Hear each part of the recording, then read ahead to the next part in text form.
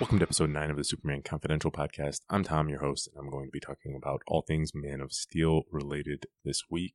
I'm going to do a bit of a comic book review, look at Superman Shazam First Thunder with the upcoming release of the Shazam movie. I want to look at an adventure of Shazam with Superman, and I will start off with a little bit of news as usual. This first part kind of qualifies as news, so Zack Snyder had a fan event that he hosted and talked a little bit about Justice League. Snyder, of course, the director of Man of Steel and Batman v Superman, he talked about what his original plans were for Justice League before departing the project. And I wanted to look briefly at his Superman-related stuff, just what his story points were, at least that he shared.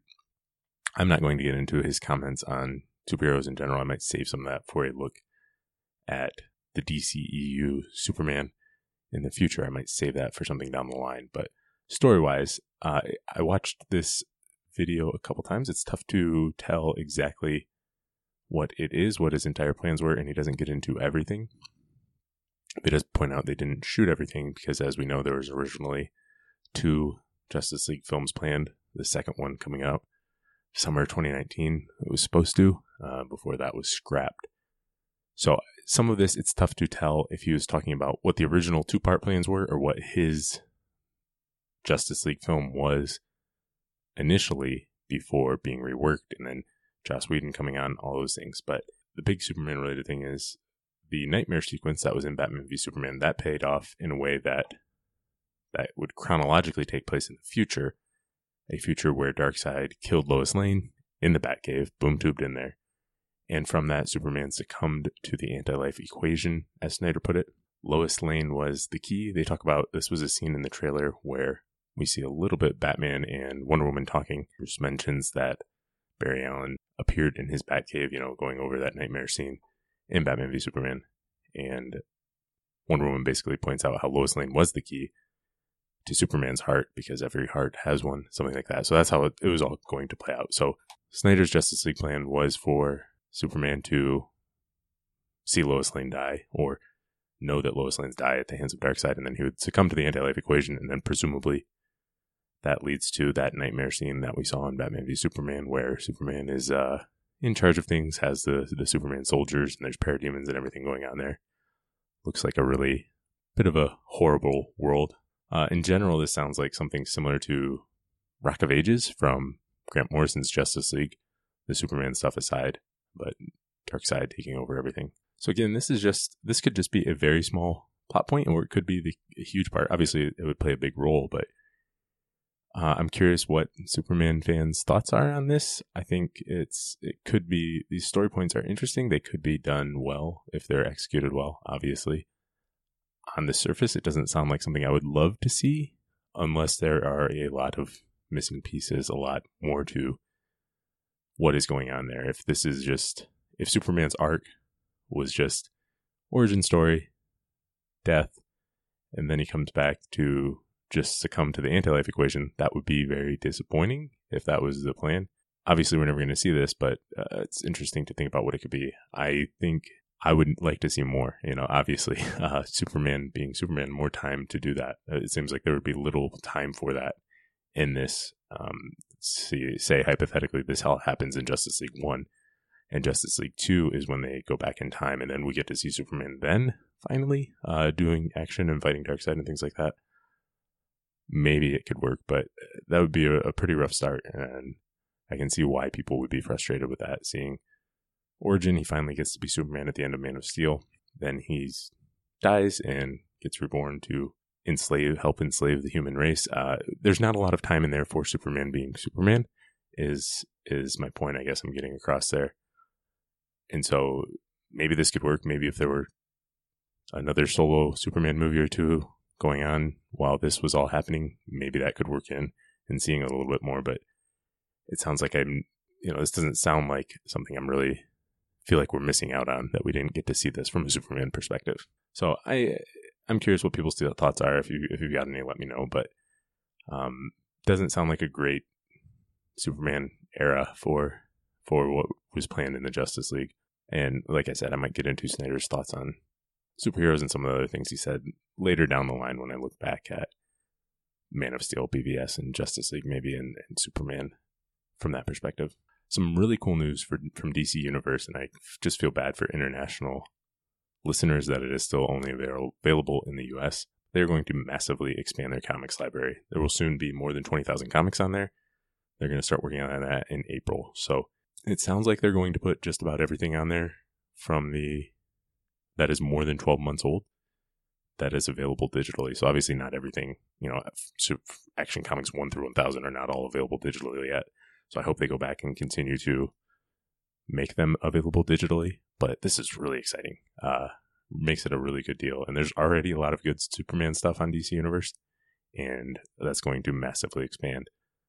Really exciting. Makes it really convenient to read a ton of Superman related stuff for that relatively low monthly cost. And speaking of DC Universe, season 1 of Krypton will be available on there starting April 5th. So that is when you can stream it. If you didn't buy the Blu-ray or digital or just want to watch it somewhere else, you can do that. And the DC Universe article also mentioned that season 2 is going to air on Sci-Fi in the summer. I don't know if they were supposed to let that out, but it sounds like that. And considering we haven't heard anything about a release date for season 2, summer makes sense since we were getting there quickly. All right, let's move on and talk Captain Marvel, aka Shazam. There is a Shazam movie coming out April 5th, as you probably know. So I wanted to do a little bit of talk on the history of Superman Shazam. Obviously, everyone knows that Captain Marvel was originally a Fawcett Comics character, and then due to similarities, DC, well, they weren't exactly, but they sued, and eventually it ended up with Captain Marvel becoming a DC Comics character because of the similarities. And yeah, especially for that time, I think there are a lot of similarities. Just in the power set alone, Billy Batson is a radio reporter. Clark Kent is a newspaper reporter, not to mention all their powers and similarities and visual similarities and things like that. I understand that now when you can make a superhero about just about anything with just the most minor differences, maybe they seem very differently, but they were pretty similar, especially for the time. But I think I've always liked Captain Marvel's Shazam, and I don't know if that's because I like the character, although the child wish fulfillment is cool and sets him apart from Superman. I think a lot of what I like about him is the things that I like in Superman. They have a lot of similarities in that way. People who want to do the right thing, very powerful. You can put them in all kinds of different stories and things like that. And so I think there are lots of reasons to like Captain Marvel if you are a Superman fan. And I always remember hearing about how Captain Marvel was the most popular hero of the 40s. And it's one of those things, I don't know if it's actually based in any real fact or source. If anybody knows where that came from, I'd like to know. Not as to beat up on Captain Marvel, but just to stand up for Superman. I always hear at one point in the 40s, Captain Marvel was the most popular hero, outselling everyone. But I haven't seen a specific source on that. And I was actually reading Shazam, a celebration of 75 years from DC Comics. They put out a celebration, and they have these little introductions and all sorts of things there, and they point out how Captain Marvel Adventures was once put on their cover, the largest circulation of any comics magazine. And what you don't hear about that is what DC said in there. It was, quote, "After all, what other comic came out bi-weekly, issuing a new edition every other Friday?" So Captain Marvel Adventures came out every 2 weeks back in 1946 for a long stretch there. At this time, Superman was every other month. Action Comics was monthly. So I don't know if they're saying Captain Marvel sold more issues, more individual issues or sold more copies per issue, or if just overall, because he came out more than twice as month as those other Superman comics, that's why his circulation was higher. Again, this isn't to dig at Captain Marvel. I just want to stand up for Superman, and I hear Captain Marvel was more popular at one point. I want to know what the source is on that. So if anybody's got any information, let me know. But a couple of things. There's lots of different Captain Marvel and Superman stories that I could have gone to. One is Shazam number 15 from 1974, right after DC started publishing Shazam. This doesn't really have Superman in it that much. That's why I didn't get into it. But it's great because it's a short story, and Lex Luthor ends up visiting Captain Marvel's world. And this time, the Shazam family was on Earth S. Lex Luthor is on, obviously, the main Earth 1 DC universe there, and he has some device. He ends up sending himself to Earth S. He was actually looking at a comic. He found a Captain Marvel comic, and that's how somehow that mixes with the whatever latest invention that Lex Luthor had, and he gets set there. And it is really funny because Lex just thinks it's all so dumb. He thinks it's all so childish and ridiculous, and I just love seeing him be just making fun of it all while there's, Takitani walking around, this walking tiger, all sorts of weird things going on there, and just seeing Lex Luthor's reaction to it is pretty fun to see. There's also some other stuff in the 90s where Jerry Ordway, who has written Superman in the past, had some guest appearances for Superman in the Power of Shazam series. Obviously, everyone thinks of Kingdom Come when those two, and some fights and stuff like that, but I don't really think of that because, yeah, it's cool to see them throw down and stuff, but these characters, just knowing what these characters are like, I don't really see them fighting. You'd have to have mind control or something like that to actually see them fighting, because I don't know why they would just naturally want to fight each other, although you can definitely make up stories for that, and I know that's a popular thing to see them battle and everything, but that's less interesting to me. Let's get into Superman Shazam First Thunder. This is a 4-issue miniseries that was dated from November of 2005 to February of 2006. Written by Judd Winnick, pencils and colors by Joshua Middleton, letters by Nick Napolitano, and it was edited by Mike Carlin. And this is a retelling of the first meeting of Superman and Captain Marvel. So it goes back to the early days of those characters and shows what they met, their first team up, and what happened. And like I said, what I like about this is it's their first meeting and they don't start punching each other in the face. Again, you can do that and make it work and do good stories, but with these characters especially, it's kind of cool to see them team up because there's not a good reason for them to fight in this story. So with issue 1, it is set after Batman and Superman have emerged. It points that out, but it's before Wonder Woman, Flash, and Green Lantern have appeared. So it's at the dawn of Captain Marvel's appearance. Billy Batson has become Captain Marvel, and that is when this takes place. So I think that's cool when done right. I like it when outside of story things get put into stories. So like here, Superman is the first costume hero back in 1938, and I like that is something when they put that in stories. I like Superman to be the first hero to emerge because I think that's cool story-wise, and then they kind of come in order, like says Batman, and then so on and so forth. I think it's cool when they do that and make it a story point, something that was a real-life thing. They use Fawcett City. That is where Billy lives. Billy's kind of living in a subway, abandoned there. He is homeless. He is has no family that we know of. He's got a friend, Scott, that comes and visits him. Scott does Billy's laundry and things like that, washes his 100 red sweatshirts. That's all he's got to wear, and that's pretty cool. Dr. Sivana is introduced as a businessman, so this is a more businessman version, obviously, instead of the straight up mad scientist. And so it's borrowing more from Lex Luthor, as Lex had been introduced post-crisis as more of a businessman after originally being more of a mad scientist. Sivana follows it there. So you see a lot of similarities between them besides just being bald villains. And Sivana wants to team up with Luthor to take down their flying demons. And it's pretty cool that Sivana calls out Lex that, you've got this flying guy in your city. I'm sure you've tried to kill him. Let's team up and see if maybe we can stop them somehow. Meanwhile, there's these magical things going on. So that Superman has to fight and that Captain Marvel has to fight. And the issue ends with Superman offering to help Captain Marvel. He needs to track down whatever is going on and try to figure it out. So they decide to team up. Just a pretty fun start. And I like that they're dealing with some magic here. In general, if you have to generalize things big picture wise, Captain Marvel tends to be more fantasy, magical type stuff, where Superman is a little bit harder science fiction things. I realize how ridiculous that sounds sometimes, but it's generally more sci-fi, but they definitely overlap and have some good reasons to cross over. And issue 2, we see more of the Sivana and Lex Luthor talking and trying to figure out a plan. We see Captain Marvel is very excited to meet Superman. He kind of doesn't believe it at first, and it's a really fun moment to see Billy so excited there. And they're deciding to team up. It's also neat how Cap doesn't realize how powerful Superman is, and Superman says, "I never get winded. They're fighting whatever." The villains in this are mostly Sivana and Luthor, but there's also Lord Sabak and Eclipso. They take on more of a role in issue 3. But I'm not going to get into this much because I'm really liking the Captain Marvel and Superman team up. But yeah, Captain Marvel just doesn't realize how Superman is.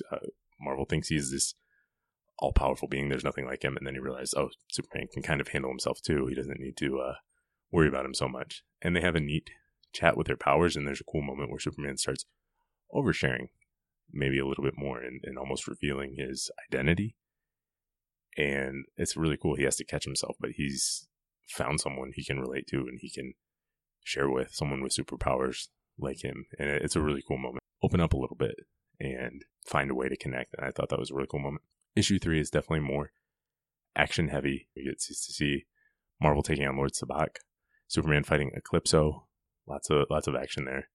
Some fun action.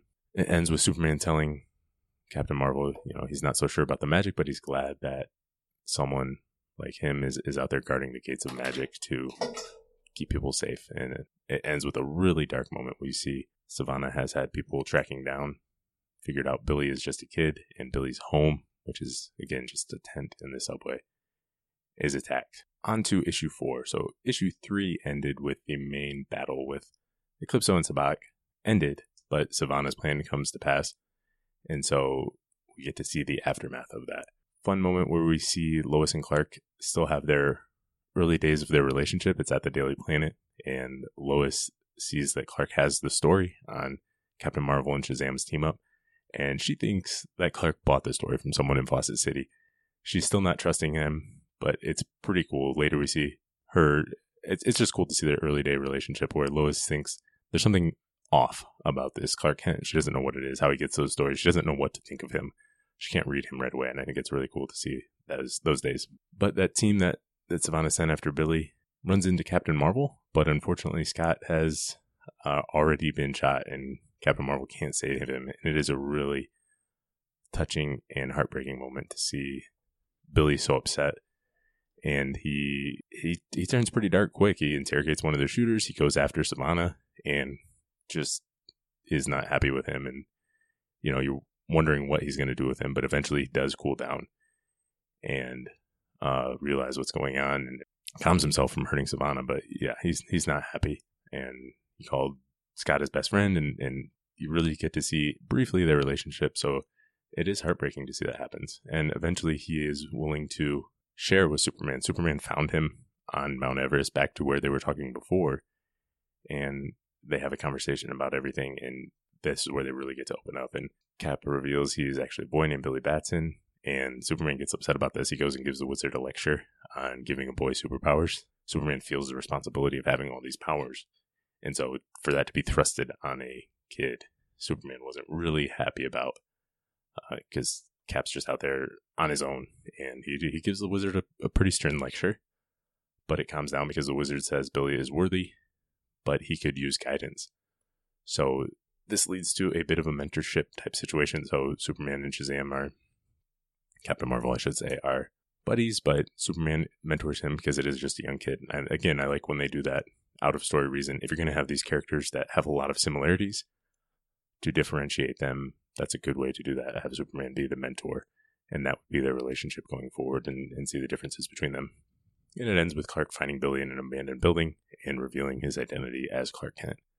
Another cool moment, kind of wraps things up. And yeah, this doesn't do anything groundbreaking, but this is just a fun way of looking at the first adventure between these two characters that have so many similarities, but it does a good job of highlighting their differences and what makes each of them unique. So I definitely recommend it. 4 issues. It's not a terribly long read, and it is on DC Universe now if you have a subscription to that, so it's worth checking out, I think. Last up is a bit of Twitter feedback from last episode where I talked about Superman on TV. It is from @BehindTheCapes on Twitter. And great show. I would take all the things you suggested as far as animation and live action. I do agree that Superman deserves the blockbuster treatment and would be my preference as well. However, our live action shows would be very similar. I would like something of a blend of Lois and Clark and the family dynamic in the Tomasi Gleason run. I want to see Clark and Lois on the beat, and Superman and John intervening when required. You could use lesser-known villains and fill out the world of Metropolis.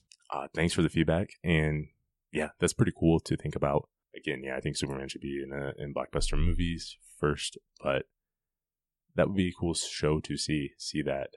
Have a mix of Lois and Clark, where we see a lot of the Daily Planet and investigating stories, things like that, but you could also have the more sci-fi stuff that you just couldn't have done on TV at that time. I think there's a lot of cool things you could do with that. I love the John Kent Superboy. I think he's a great character. I wouldn't want to see him right away. Again, I'm just so desperate for main Superman stories, prime Superman stories. Not that you can't do that with John, and I think the Rebirth era shows a great way you can do that. But I want to see some of those. There's so many stories I would want to see with Clark and Lois before they get to that. And so we just haven't seen anything, Superman and Lois in the Daily Planet on a regular basis for a long time, really since Lois and Clark. And we've seen brief moments of that in the movies. Smallville obviously got there in a pre-Superman way with the later seasons. But there's a lot of things I want to see. So many villains I want to see Superman fight before we could get to that and then introduce John. I think that would be a great way. But if you wanted to do that, see that Lois, Clark, and John together dynamic, I think a great way to do it would be as a sequel series to Smallville.